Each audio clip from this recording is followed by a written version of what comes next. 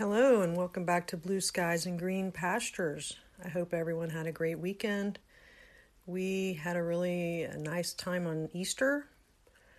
We went to church and it was sort of a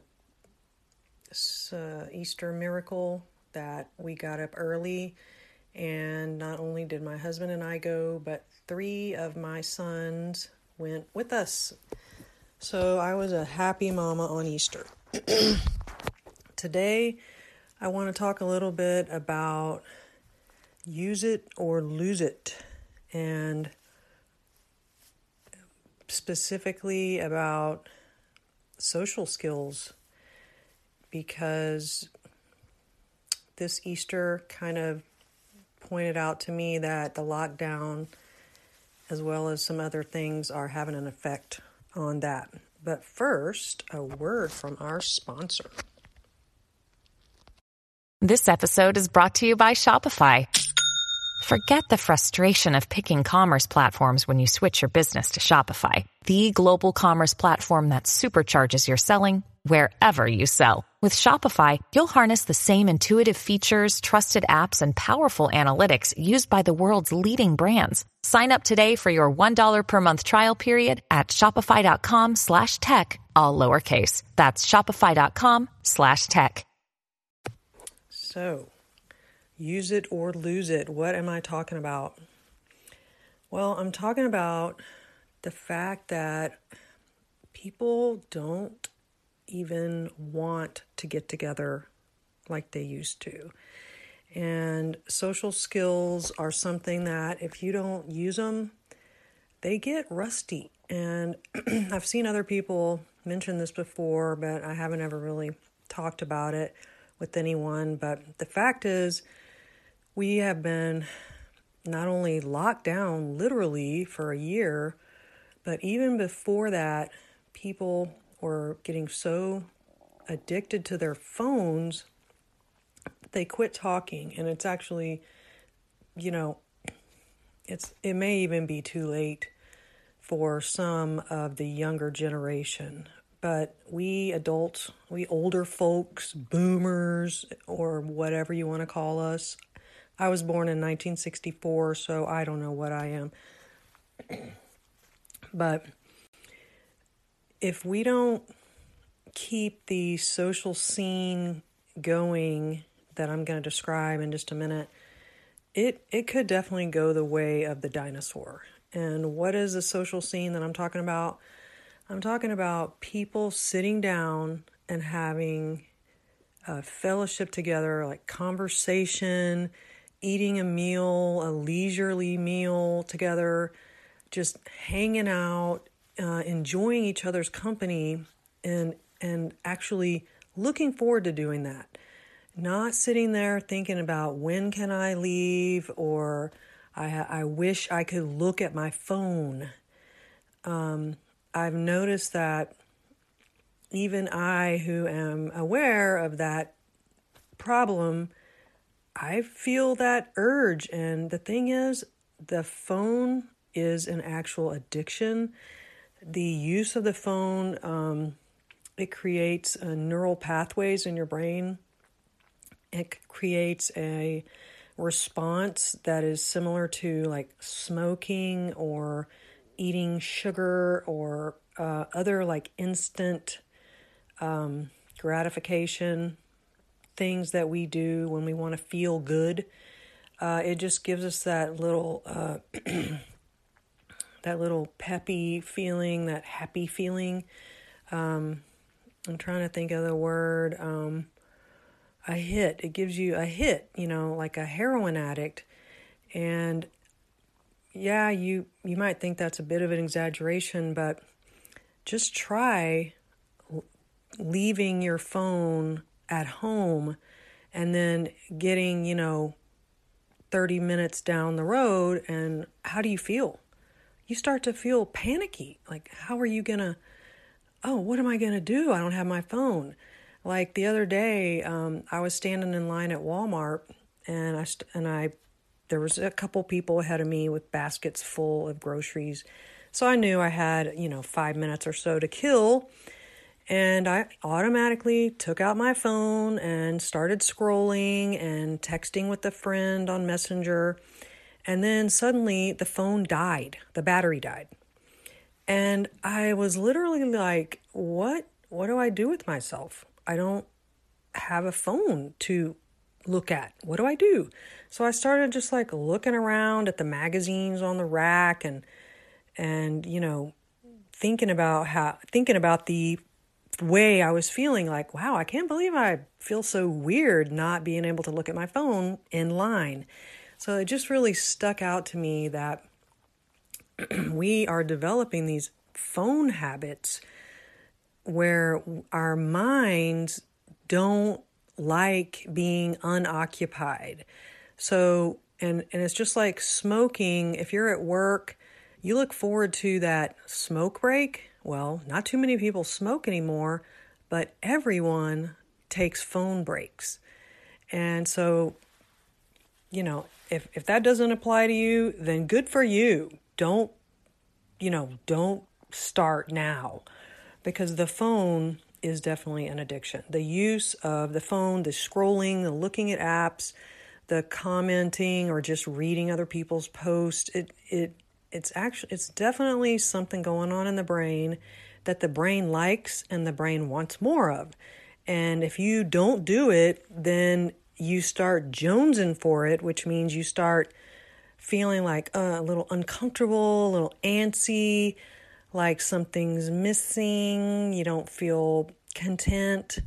And that's because your brain is wanting that hit, that dopamine hit. That's the word I was looking for. It's a literal pleasure endorphin in your brain that you get from scrolling on the phone. And I guarantee you, the person who invented the phone knew what they were doing. The smartphone and all these apps, they knew that they were addictive, just like they knew that tobacco and nicotine is addictive, sugar, highly processed sugar, corn syrup is addictive, because they know that it hits that same part of our brain that opium, heroin, cocaine, and other drugs like that affect. Thankfully, most of us are not drug addicts, and being addicted to your phone is preferable to that. However, I'm afraid that if we don't become more aware, and some people are already aware of it and they're using different apps to count how many hours a day they spend scrolling, and they pride themselves when they do a good job. And just the fact that you need an app like that to control this habit, that's a pretty good sign that it's an addiction. So I'm just afraid that if more people don't become aware and use whatever techniques they need to cut back, we're really going to change our brains permanently, and we are going to forget as a society, as us older folks die off. The young people are not even going to know how to live without that dopamine hit and that scrolling. I could be wrong. Maybe something new will come up. People are always finding new addictions, trends, fads, things to keep them busy. But this one, I don't know, it just seems different. And the fact that technology is like a monster that just grows bigger and bigger, I don't really think they're going away. In fact, I think they're going to get even more invasive, to the point where they're probably going to be connected to our brains at some point. We're not there yet, but maybe we can prevent that. Like, let's become more aware of how phone addiction is preventing us from having relationships, real conversations.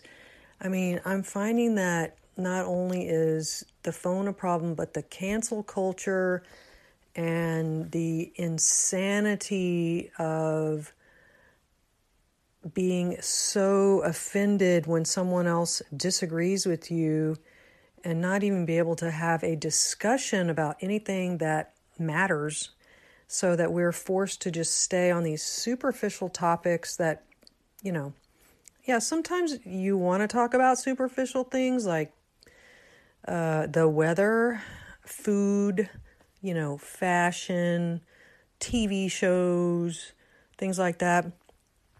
But, there's a lot more to life than that. And when you're in a close relationship, you should be talking about your dreams, your fears, your your hopes, your just goals in life, and other people should be listening to you. And that's another thing that I think is going by the wayside. And I'm sure a lot of people will agree with me, is that nobody listens anymore, because everyone's brain is our brain is developing a short attention span. And so you're trying to have a conversation with someone and you find yourself thinking about something else. It's like we are literally unable to pay attention to someone having a conversation with us. Unless it's, and even like if someone sends you a text, people just don't even always respond to it. They have switched over to giving all their attention, which I've seen that word talked about a lot. They're giving their attention to technology and people inside their phone more than they are to the people, the real people in their presence. And I don't know, I find that terrifying myself, and also very sad. Not only is it going to affect the generation like that is currently looking for partners, mates, husbands and wives, it's going to affect their children, because these people are having trouble finding long-term relationships, someone to marry, because our social skills and our communication has been so weakened by technology and other reasons as well. The fact that people are so judgmental and just really mentally dysfunctional, and a lot of it is due to social media and technology.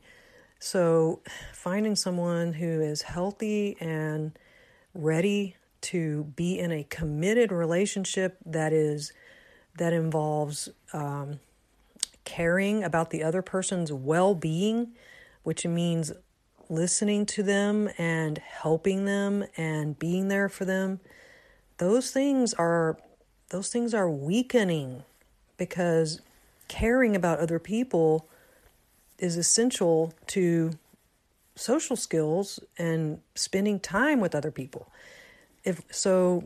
What I'm saying is looking at the fact that people don't want to get together anymore. I mean, yes, there's still some people out there that enjoy social gatherings, but I'm just seeing way too many people that they would just rather stay home and watch TV, watch Netflix, HBO, whatever, or scroll their phone, or have a conversation with someone through a device, through their computer or their phone, instead of being in the same room with that person. Now, I know some people don't like to hear this, but that is not the same. Being in the same room with someone is different. You respond to people on a screen differently than you do. Even if it's a Zoom call or a FaceTime or whatever, there is still a screen between you, and you can just hit that off button anytime you want. If someone is in the room with you, it's a very different experience. And I think I've made my point, but I just really hope that everyone that hears this will think about it and maybe, ask yourself where you're at as in this category. Are you someone who is, making sure to spend time in the presence of real people? And even if right now you live somewhere where you're locked down, are you doing everything you can to not lose your love? Because that's what it's all about, is love. We can't let our love grow cold. And, that's why I hate the lockdown so much, is I just see how that is causing people to stop caring about other people. And of course, last year was just so awful with all the social media, so much hate, so much vitriol expressed online. And I know that people would not be saying those things if they were in the same room with those people. They would not be talking like that. And they would, they would be more willing to have an actual discussion. But I'm afraid that the longer we stay away from each other, the less likely we're going to be able to know how to react when situations come up where we need to express forgiveness or patience, or just be able to fully listen and be there for another person. So maybe as a little challenge to yourself, see if you can leave your phone at home and go grocery shopping without it. I'm going to do that. Next time I go to Walmart, I'm going to leave my phone at home, and I'm just going to try to be fully in the moment for the next few hours of my trip to town, and not think about, is somebody texting me? Is somebody messaging me? It can wait till I get home. And that way I can be fully in the moment. I can look around. I cannot be inside my head. Because I think what we're talking about here is that people are starting to live a virtual reality. And that's not going to end up good. People are literally not going to know the difference between what's real and what isn't. So get your head and your thoughts and your eyes off of a device and look at other people. Look in their eyes. Talk to them. How are you doing today? And then listen. And then, spend some time just enjoying life with another person with no technology. And because, technology is great, but we can't let it control us. And I see that happening. So anyway, I'm going to play a song at the end here, and that my husband played for me to put on my podcast, and I hope you enjoy it, and I hope you have a great day. God bless.